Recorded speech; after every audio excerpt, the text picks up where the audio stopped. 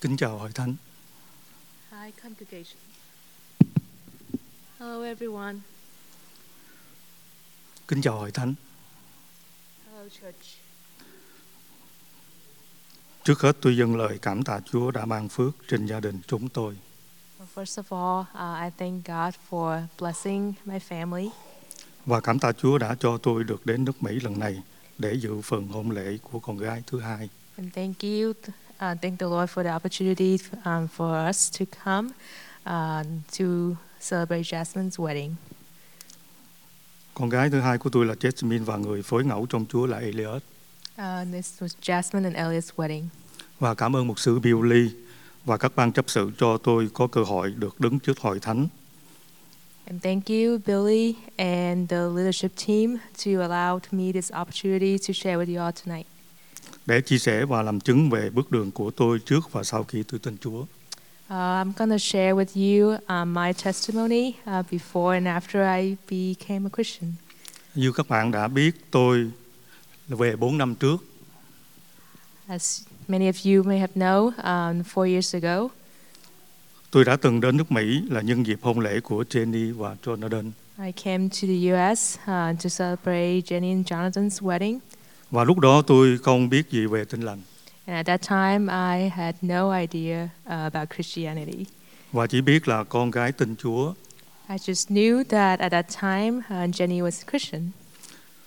Tôi nghĩ rằng đó là tôn giáo của nước Mỹ, vì phải sống hòa nhập đó là điều phải lẽ. And I thought Christianity was an American religion, and in order to live in the U.S. is a right thing to become a Christian.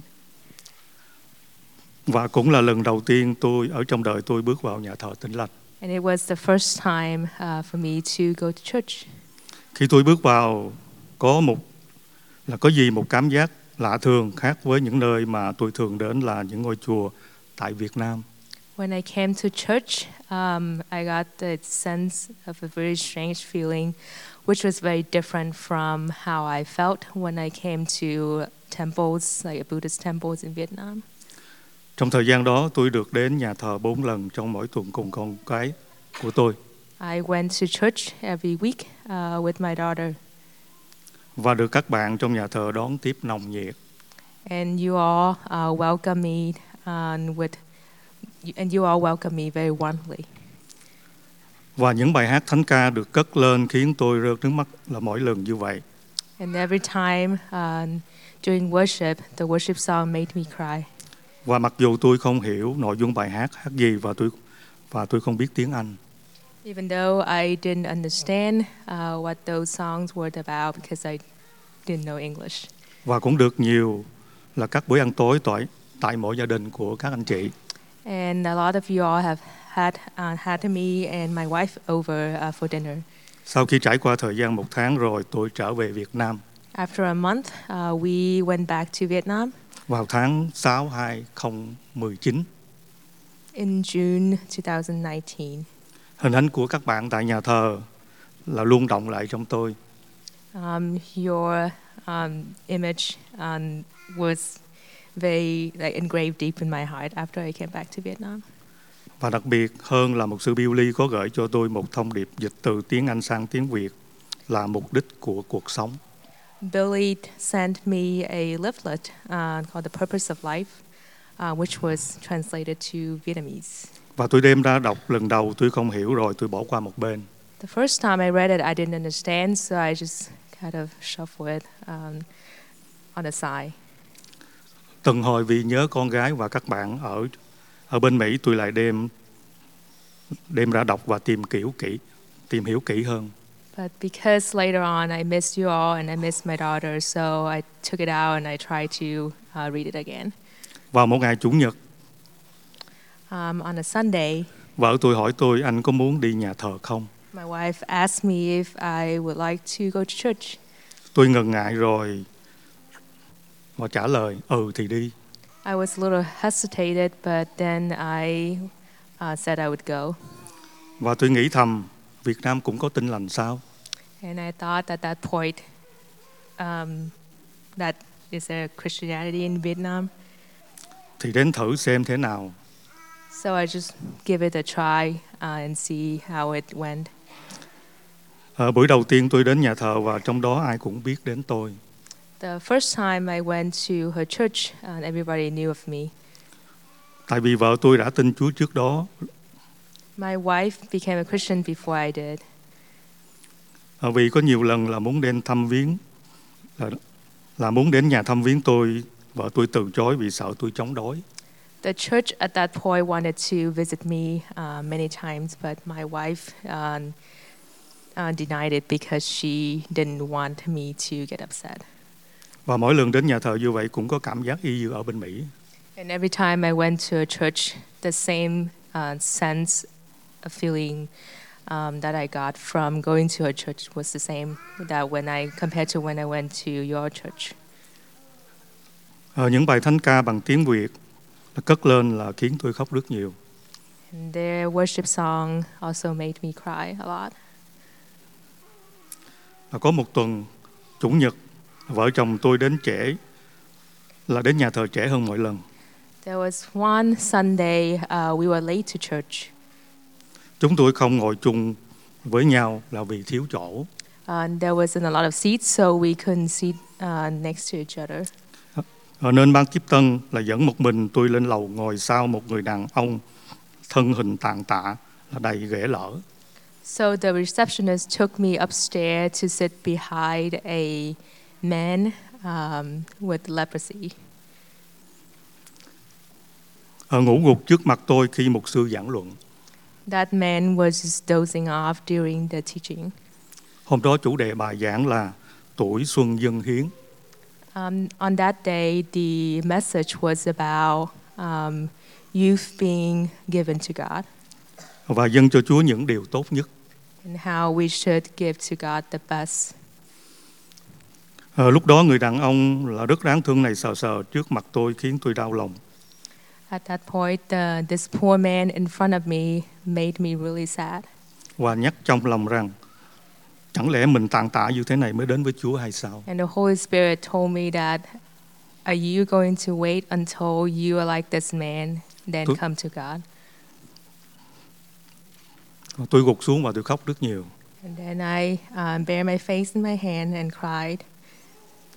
Và sau buổi lễ đó là tôi không thấy người đàn ông này nữa và không biết ông rời đi lúc nào. And after that teaching, I couldn't find him anywhere, and I didn't know where he went. Và tôi đã tin Chúa trong buổi truyền giảng sau đó của ban trung niên hội thánh vào tháng 9 2019. And I then became a Christian in September 2019. Và bước vào học giáo lý và nhận thánh lễ báp têm vào ngày 17 tháng 11 2019. And I started studying the Bible and was baptized on November 17, 2019.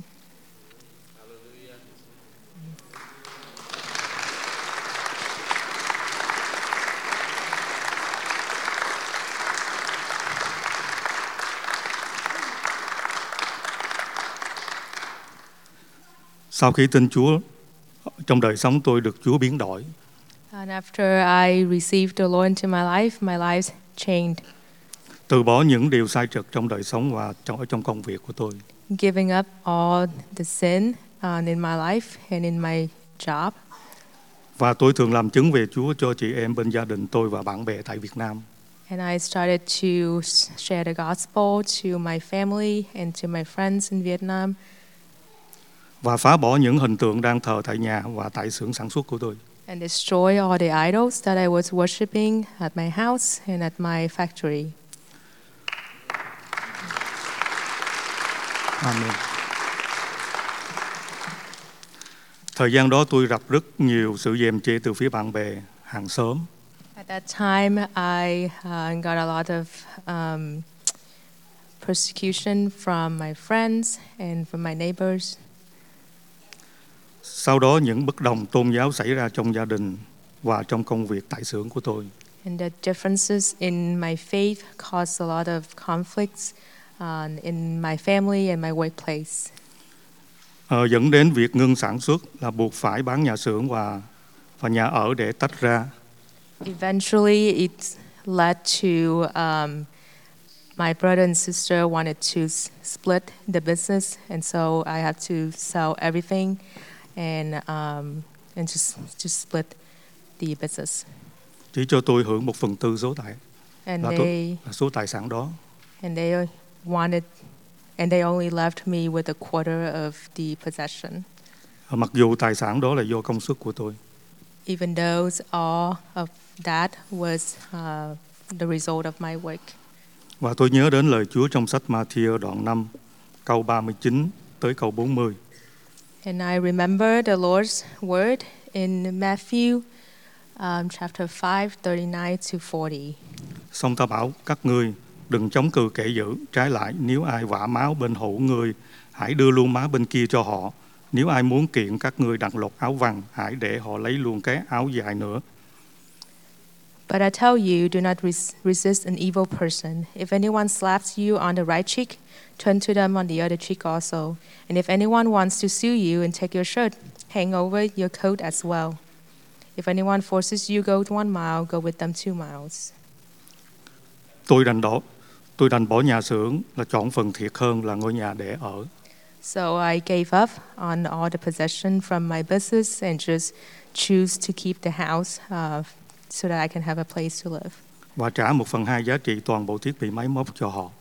And also gave them a portion of the revenue.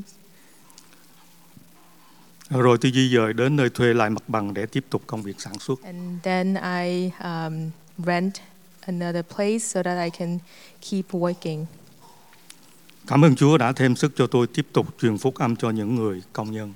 And thank you, Lord. After that, I also got the opportunity to share the gospel to my employees. Và những người sống xung quanh tại đó. And people that lived around my workplace. Có một số người tin. Among those employees, some of them believed. Một số người không tin, họ nghịch lại rồi bỏ công việc. And some of them didn't believe, and they left the job. Tôi tiếp tục tuyển người mới vào, cứ lặp lại như vậy trong vòng 2 năm. And then I continued to hire new people, and that cycle has continued to repeat itself for 2 years. Sau thời gian đó là nền kinh tế tại Việt Nam là xuống dốc. After a while, the economy in Vietnam was very bad. Cộng thêm tiền thuê xưởng lại phải tăng thêm. And so I couldn't afford rent. Trong tình hình khó khăn này, in that time, thì có một công ty đến mua hết những máy móc và cần tôi chuyển giao công nghệ. There was a company that offered to buy my business and the technology. Tôi nghĩ đây không phải là việc tình cờ. And I thought this was not an accident. Vì vợ chồng tôi có định hướng đến nước Mỹ trong tương lai. Because we were thinking about coming to live in the US in the future. Và tôi quyết định dừng lại và chuyển giao cho công ty đó. So I decided to retire and transfer everything to that company. Cảm ơn Chúa đã cho tôi nương theo lời Chúa. And thank you, Lord, for letting me live according to His word. Chớ mệt nhọc về sự làm lành, vì chúng ta không trễ nải thì đến kỳ chúng ta sẽ gặt. Trong Cô-lô-sê đoạn 6 câu 9. In Colossians 6:9 it said that let us not become weary of doing good, for at the proper time we will reap a harvest if we do not give up. Và Chúa cũng tiếp tục cho tôi được ơn truyền phúc âm cho công ty này, từ người giám đốc cho đến nhân viên của họ. And the Lord also gave me the opportunity to share the gospel to this company, from the director to the employees. Sau khi hoàn tất là việc chuyển giao công nghệ, After the transferring process, tôi rất vui mừng, cảm ơn Chúa vì Chúa đã cho tôi biết tận dụng thì giờ. I was very thankful because the Lord told me to do this thing in His timing. Để làm những gì mình có thể làm. Để làm những gì mình có thể làm được mà không hối tiếc về sau này. To do what I could do in the season, so I wouldn't regret afterward. Và tôi có thêm nhiều thời gian để học lời Chúa hơn. And after that time, I had more time to devote to study of the Word. Và tham gia công tác chứng đạo. And serve the church in evangelism. Tôi làm việc trong ban điều hành trung niên trong việc truyền giảng. And I serve as in the leadership team of my middle age group specialize in evangelism. và hướng dẫn nhóm học khu vực, And I also leading a small group. và đã được đi học là đầu tiên khóa Thánh Kinh chứng trị 4 năm của Ban đại diện Tin lành thành phố. And this year I finished the first year in the 4 years course from the city Protestant. So the city church group, has the Protestant has a course, a 4 years course, and he finished the first course, a foundational study. Cảm ơn Chúa đã cho tôi nương trên lời Chúa được đứng vững trong niềm tin của mình. And I was thankful to the Lord so that because He gave me the words so that I could stand strong in my faith. Và trang bị cho tôi những gì có cần trong công việc Chúa giao. And equip me with all the things that I need to do the Lord's work. Trong thời gian tới, tôi tin rằng cho dù những gì sẽ xảy ra đều là những điều tốt nhất cho tôi. And I believe that in the future, anything that happened will be good for me. Vì trong lời Chúa trong Roma đoạn 8 câu 28, because the word spoken in Romans 8:28. Và chúng ta biết rằng mọi sự hiệp lại làm ích cho kẻ ưa mến Chúa, tức là cho kẻ được gọi theo ý muốn Ngài đã định. And we know that in all things God works for the good of those who love Him, who have been called according to His purpose. Và cũng có lời Chúa khích lệ qua lời Chúa trong Cô-rinh-tô nhất đoạn 15 câu 58. And also in 1 Corinthians 15:58. Hỏi anh em yêu dấu của tôi, hãy vững vàng chớ rung động, hãy làm công việc Chúa cách dư dật luôn, vì biết rằng công việc của anh em trong Chúa không phải là vô ích đâu. Therefore, my dear brothers and sisters, stand firm, let nothing move you.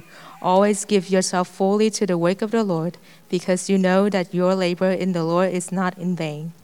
Nhân đây là tôi xin cảm ơn các tôi tớ Chúa tại hội thánh tại nơi đây. From this opportunity, I want to thank you all for praying for me. Đã có lời cầu nguyện cho tôi và gia đình tôi trong thời gian qua. Because for this long time, I know that you have been praying for me and my family. Xin Chúa ban phước lại cho hội thánh và gia đình của quý anh chị. I pray that the Lord bless you, bless your church and your family. Tôi xin kết thúc bài chia sẻ của tôi. Cảm ơn các anh chị đã lắng nghe. Thank you for listening. Thank you very much.